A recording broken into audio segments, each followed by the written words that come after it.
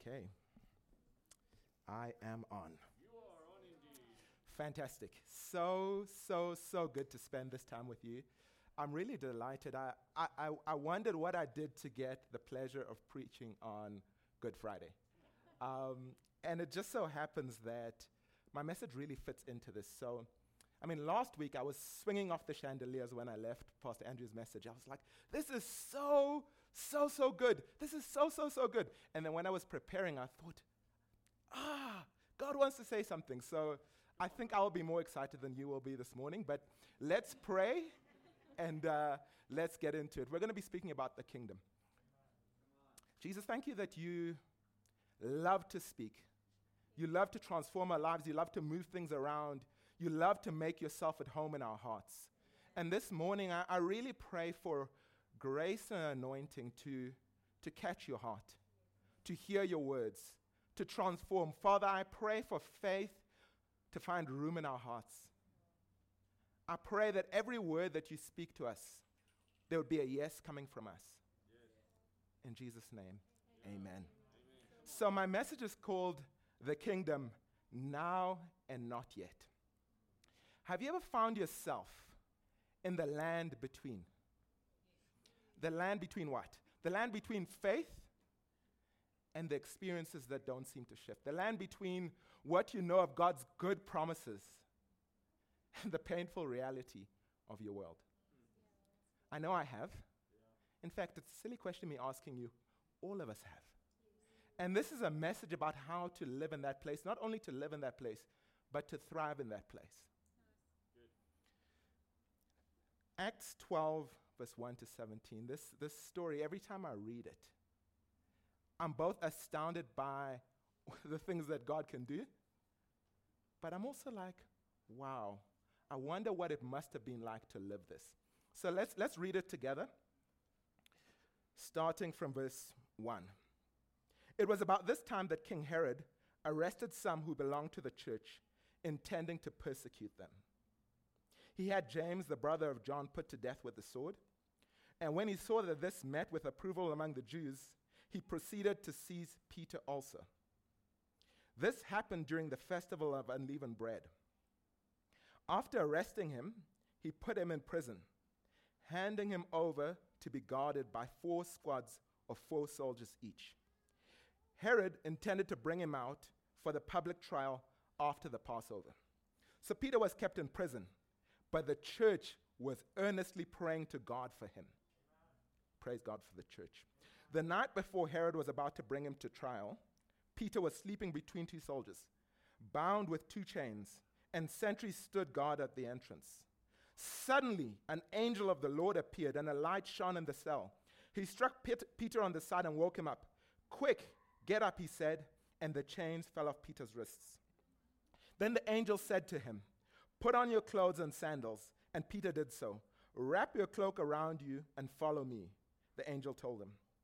Peter followed him out of the prison, but he had no idea that what the angel was doing was really happening. He thought he was seeing a vision. They passed the first and second guards and came to the iron gate leading to the city. It opened for them by itself, and they went through it. When they had walked the length of one street, suddenly the angel left him. Then Peter came to himself and said, "Now I know without a doubt that the Lord has sent his angel and rescued me from Herod's clutches and from everything the Jewish people were hoping would happen." When this had dawned on him, he went to the house of Mary, the mother of John, also called Mark, where many people were gathered and were praying. Peter knocked at the outer entrance, and a servant named Rhoda came to answer the door. When she recognized Peter's voice, she was so overjoyed she ran back without opening it and exclaimed, "Peter is at the door." "You're out of your mind," they told her. When she kept insisting that it was so, they said, "It must be his angel." But Peter kept knocking, and when they opened the door and saw him, they were astonished. These were the people who were praying for this to happen. Peter motioned with his hand for them to be quiet and described how the Lord had brought him out of prison. "Tell James and the other brothers and sisters about this," he said, and then he left for another place. Now, this is such a powerful story of what God can do when the church prays. And it's so astonishing that even the guys who were praying for it couldn't imagine that God could do this miracle in that way. So, I mean, when it happened, they were like, no, it's something else. And even Peter himself, I mean, he had seen Jesus do amazing, incredible things. But it's like only halfway through it that he's like, this can actually happen. And he catches on. And this is so astonishing. I mean, we read this passage of Scripture. Oh, don't worry. If it opens again, it's fine. The other button is there. So it's so astonishing. I mean, we read this and we get caught up and we could almost miss verse 2. Almost miss verse 2. Verse 2 says, but Herod had James, the brother of John, beheaded. You could almost miss it unless you were John, his brother. See, John, his brother, this would have been a monumental moment in his life, unless you were James's mom. You see, in the midst of this miraculous stuff happening, there's this blip that happens, and I can just imagine James, because we've been talking about the kingdom, and we said the kingdom was where the will of the king is. So we said, like the believer's prayer. Some people call it the Lord's Prayer, but it's for the believers to pray. So the believer's prayer talks about, let your will be done on earth as it is in heaven. And so how do you know when the kingdom has come? When things look on earth like they do in heaven. Now, I tell you what, John could tell you very simply, in heaven, dictators are not beheading apostles. Exactly. Moms are not left to mourn the death of their young sons. And so for her, this would have been like, what is going on? Her mind would have been swimming, and she was living, like I said, in the land between, where she would have seen Peter miraculously healed. But miraculously delivered. But can I be honest with you? It was probably twice as bad for James's mom that Peter was released. Because such thoughts would have been, why does her son get to come home, but mine doesn't? Guys, can we be real? There are times when you see someone gets a financial miracle and you know it can only be Jesus, but your bank account is on zero. And you say, Jesus, what about me? It's that land between. And my first point really is this. I don't know. You ask, why did Peter get released and James not? It's a great answer to say, I don't know. We struggle with that. We'll come back to this scripture just now, but let me tell you another scripture, and this one I'll just dictate. It's from, John the Baptist. There's this moment in John the Baptist's life. Now, John the Baptist was the guy who preached about the coming of Jesus and his kingdom. He saw it before anyone else did, and when it was happening, he pointed and he says, that's the guy. He's bringing the kingdom, and he saw revival. He saw people come from all over. He was so sure of what he believed that he stood against the political leaders and the Pharisees, and he said, you brood of vipers. It's conviction when you start calling people broods of vipers. and so this was John, but the moment happens, John finds himself in prison. And John sends his disciples, and he says this to Jesus. Think of it. This is the powerful John the Baptist. He says, Jesus, are you the one who was to come, or should we expect another? So Jesus called John the Baptist the greatest prophet of the Old Testament. You know what this tells me? The first thing this tells me is the power of pain and disappointment to shake our faith in the things we are certain of. If John can find his circumstances can make him start to waver. For some of us, honestly, it's not our whole lives. Maybe it's just one area. Maybe it's our marriage. Maybe we felt so much pain, so much difficulty. No one will hurt you like your spouse will. And this is a comment from an unmarried, I'm not unsaved, from an unmarried person, but I've seen it.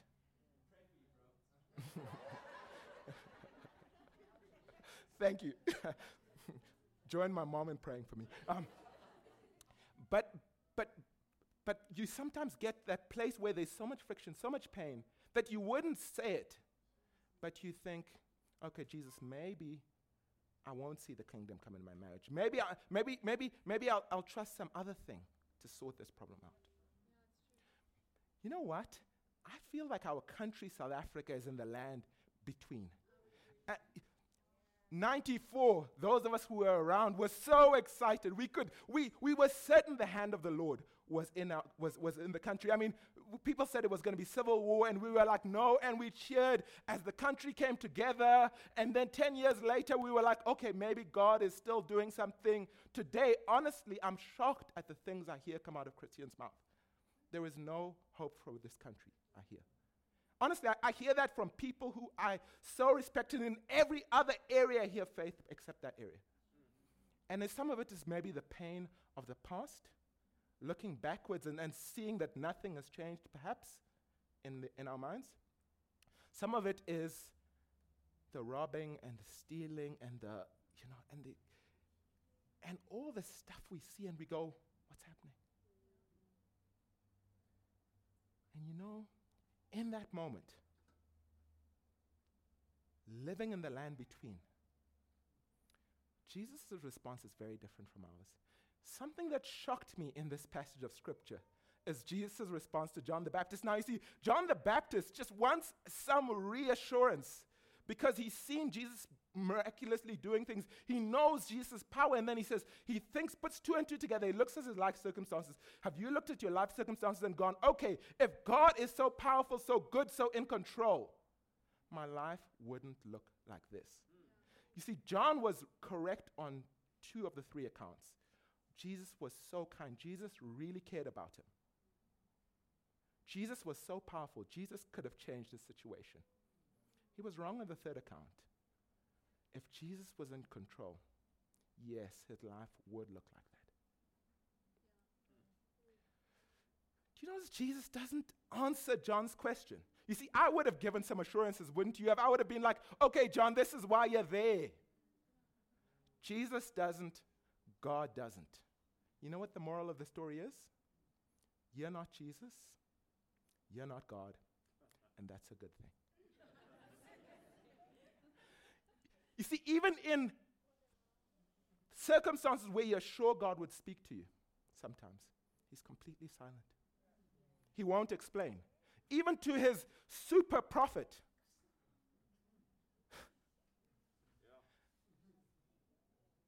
He mentions nothing about his circumstances. No assurances. We'll get to this in a second. Instead, you know what Jesus does? Jesus says, tell him the blind see, the lame walk, the gospel is preached. Then he says, blessed is he who is not offended on account of me. You see, offense often comes when we start to try to fill in the gaps with the Lord's silence. Do you know, so many times things would happen and I'd look at my life and I'd be like, let me since it's already out there, I'd look at my life and I'd go, why am I still single? And then I start to fill in the gaps, and the enemy will provide all sorts of answers in the midst of God has not spoken. And you know what? I've become comfortable with the answer, I don't know. Sometimes we need that, because you know what will happen? Offense comes in the place where we start comparing someone else's life, where we see the power of God and we look at ours and we go, this must mean God does not care. This must mean that God is not present at work in that situation. It's not reality. Not true. One of the things Jesus said, and we've been speaking about the kingdom. One of the things Jesus would do, he would explain life in the kingdom. And he gave this parable, one of the parables that explained what the in-between, that land in-between is. And he said this, he said there was a farmer who planted wheat in his field, and the wheat began to grow. And then whilst they slept, an enemy came, and he sowed weeds. And he said the weeds and the wheat were growing together. And then his servants came and said, didn't we plant good seed? And he said, yep, an enemy planted the wheat. the weeds. And then the servant said, should we just go and rip all the weeds out? And he said, no. Let them grow up together. At the end of time, first the weeds will be removed, and then the wheat will be harvested.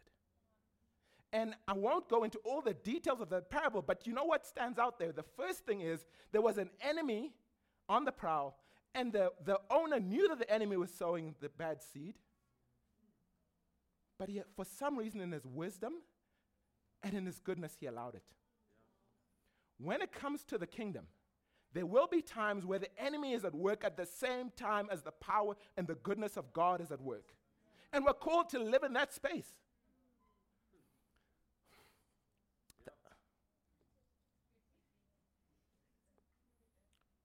My second point, this is how we overcome. Sometimes you'll hear me say that I don't know, and you might hear, okay, let's let be and let God. But that is not at all where I'm going with this. Notice verse 5 from that passage that I read. So Peter was kept in prison, but the church was earnestly praying to God for him. Now, can you imagine? The church has prayed, let's say, and then James gets killed. And then it describes the church's response and says the church was earnestly praying. I looked at the dictionary definition of earnest, and it said resulting from or showing sincere and intense conviction. You see, the death of James didn't make them think God is not present, God doesn't work. It made them think God is at work, the enemy is at work. Let us pray all the more. You know, that's why Jesus said, focus, he said to John the Baptist, look at who I am, not who I'm not. It's so easy. I've seen this again and again. You go and one blip, one area where you feel God is not working can make you forget all the things that God is doing. I've been caught in those places. I remember there was a time when I really wanted a touch from God. And I had never really felt the power of God in a demonstrable way. So I used to go to all these revival meetings, and to the left of me, people would be falling, laughing, having this amazing time with God, and there would be Fifi. I tell you, I was so offended with God. I was like, God, okay, God, I've repented, I've cried out, and my focus was constantly on God. What you're not touching me. And then one time, this is what happened. Literally, I kid you not, I was in the kitchen, there was another revival meeting, and I was like, this is going the same way. I mean, I had traveled to East London, I had traveled to somewhere it was so obscure. There's this Corbett van Rensburg had this big thing somewhere out in the sticks, and we had traveled all the way from Grahamstown because I was hungry. And so this had been like 8 months. And I was sitting in the kitchen with a bunch of people, and we were having another revival meeting, and there I was again. And then I heard the voice of the Holy Spirit say, will you trust me? And I was like, what? And I realized I'd been focusing on what he was not doing. And I sensed a little bit of warmth. And I was like, okay, Lord. And when I said, okay, Lord, bam! The power of God hit me in that kitchen, and people were like, who's he? And it was just this idea of it's so easy to focus on the wrong thing. The land between is a place of submission to the will of Jesus, not to darkness. We never become comfortable with the fact that there is darkness in our midst. It's not that we deny there's darkness. It's we say we don't know why this is here, but we're going to stand. Come on, bro. You know, you look in the book of Revelation, and this is, I've been diving into the book of Revelation for the last maybe year and a half. The beginning of lockdown seemed like a great time to start reading Revelation. But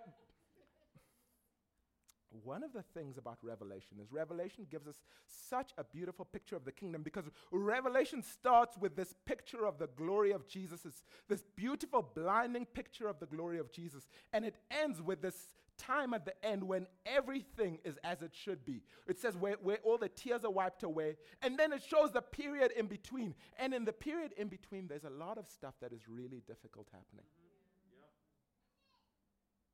But as I was studying the book of Revelation, you know what I realized? The message of the book of Revelation is not that in the middle it's really dark. It's that it's brightest in the dark moments because you see the glory of Jesus and the power of his church. You know, some of us, to be honest, and this is me, I hate difficulty and suffering. I hate challenges. I wish the kingdom of God would just come right now and I would be married and happy with a $1 million budget and we could just plant churches and everyone that I shared the gospel with got saved. Great vision, but that's not reality. The reality is there is darkness. We push in, we fight, and what Jesus says, and the key word in the whole book of Revelation is overcome. Some translations is conquer. But the idea of conquering is not always what we think about when we think of conquering. You see, there's this church, the church in Smyrna, and Jesus says to them, he introduces himself and he says, I'm the one who died but was alive again. So he talks about his crucifixion. And whenever Jesus does that, every letter that he writes to the churches, he starts off by describing a part of himself that they need to know for their circumstances. And he says to them, this is what you need to know. So for some of you guys who are going through really difficult situations, the first thing you need is a revelation of Jesus who understands and has felt that. But then he speaks about overcoming. And the idea is simply this. Hold on. See, I'm going to end this message with two pictures. But let's start off with this picture of Jesus. I mean, he says to the churches, some of you will be thrown in prison, or worse. And then he says, but hold on, even if you have to die, right? How could Jesus say that to them? I mean, that's not a prophecy any of us wants to hear, right? I mean, that's the prophecy where like I'm finding another church, right? But you know why he can say that? Look at this picture. In Revelation, somewhere near the beginning of Revelation, this is how Jesus is described. So the Apostle John says they were looking for someone to open the scroll. That is, someone to push forward the purposes of history. And he says, and then an angel says to him, don't cry, the Lion of the tribe of Judah has triumphed.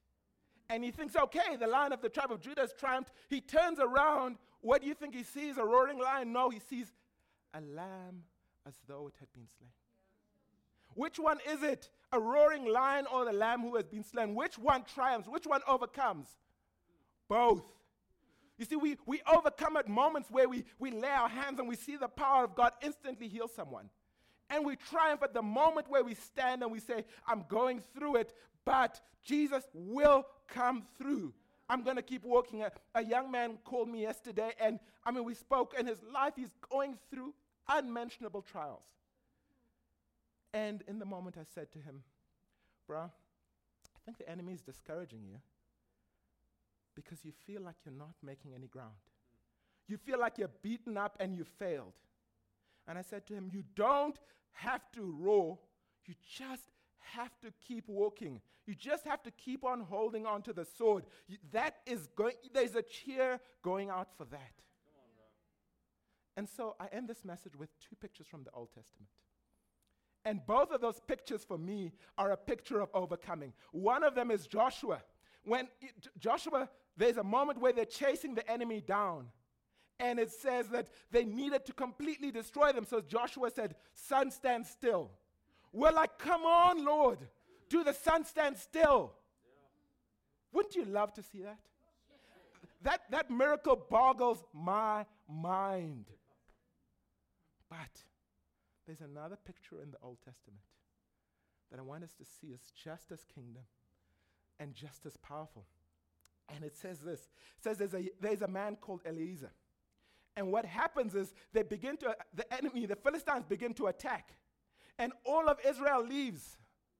And Eliezer decides, these are my lentils. It's a field of lentils. So it says he stands there in the field and the enemy is coming wave after wave, painful wave after wave. And Eliezer doesn't advance. the enemy is just all around. So what he does is, somewhere in his mind, he's probably going, I'm going to kill as many of these guys as I can. So he's there hour after hour. And it says eventually he slaughters them all. And he says his hand is stuck to the sword. Yeah. I want you to see the picture. There's probably blood dripping. He's there. He can't release the sword now. He's just shaking and he's standing there. But he's standing. Yeah. Friends, this is a sober message in the sense that some of us are going through it. If we're not going through it, some of us will be going through it.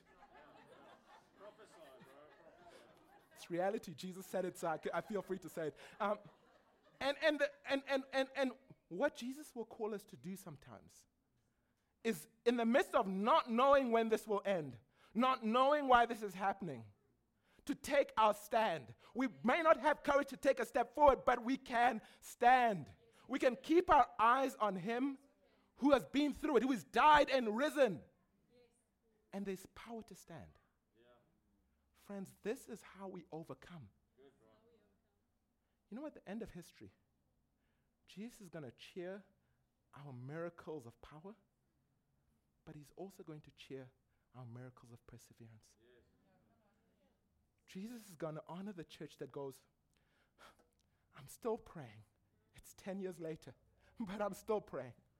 It's 15 years later, but I'm still standing. I'm still believing. Friends, I want to pray for us that we won't only be a bold faith church, but we'd be a deep faith church. That it will take so much for the enemy to shift us from our rock. He'll realize it's not possible. If you guys would stand with me, I'd just love to pray that. I would love to pray that some of that perseverance, some of that grit, Jesus, I thank you that we are people who are called to show forth the kingdom in the land between. And Jesus, where we've become distracted or offended by things that haven't gone the way we thought they would, Jesus, we come and we say again this morning that you are our hope. You're not asleep, that this is part of the journey, that even as we stand, we will see the glory of God. Jesus, I pray that you would wake up again the places where we've taken our hands off the sword.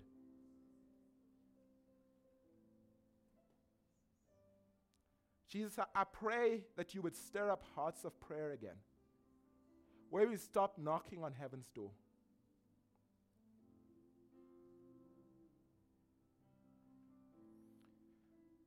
Jesus, you're the one who overcame.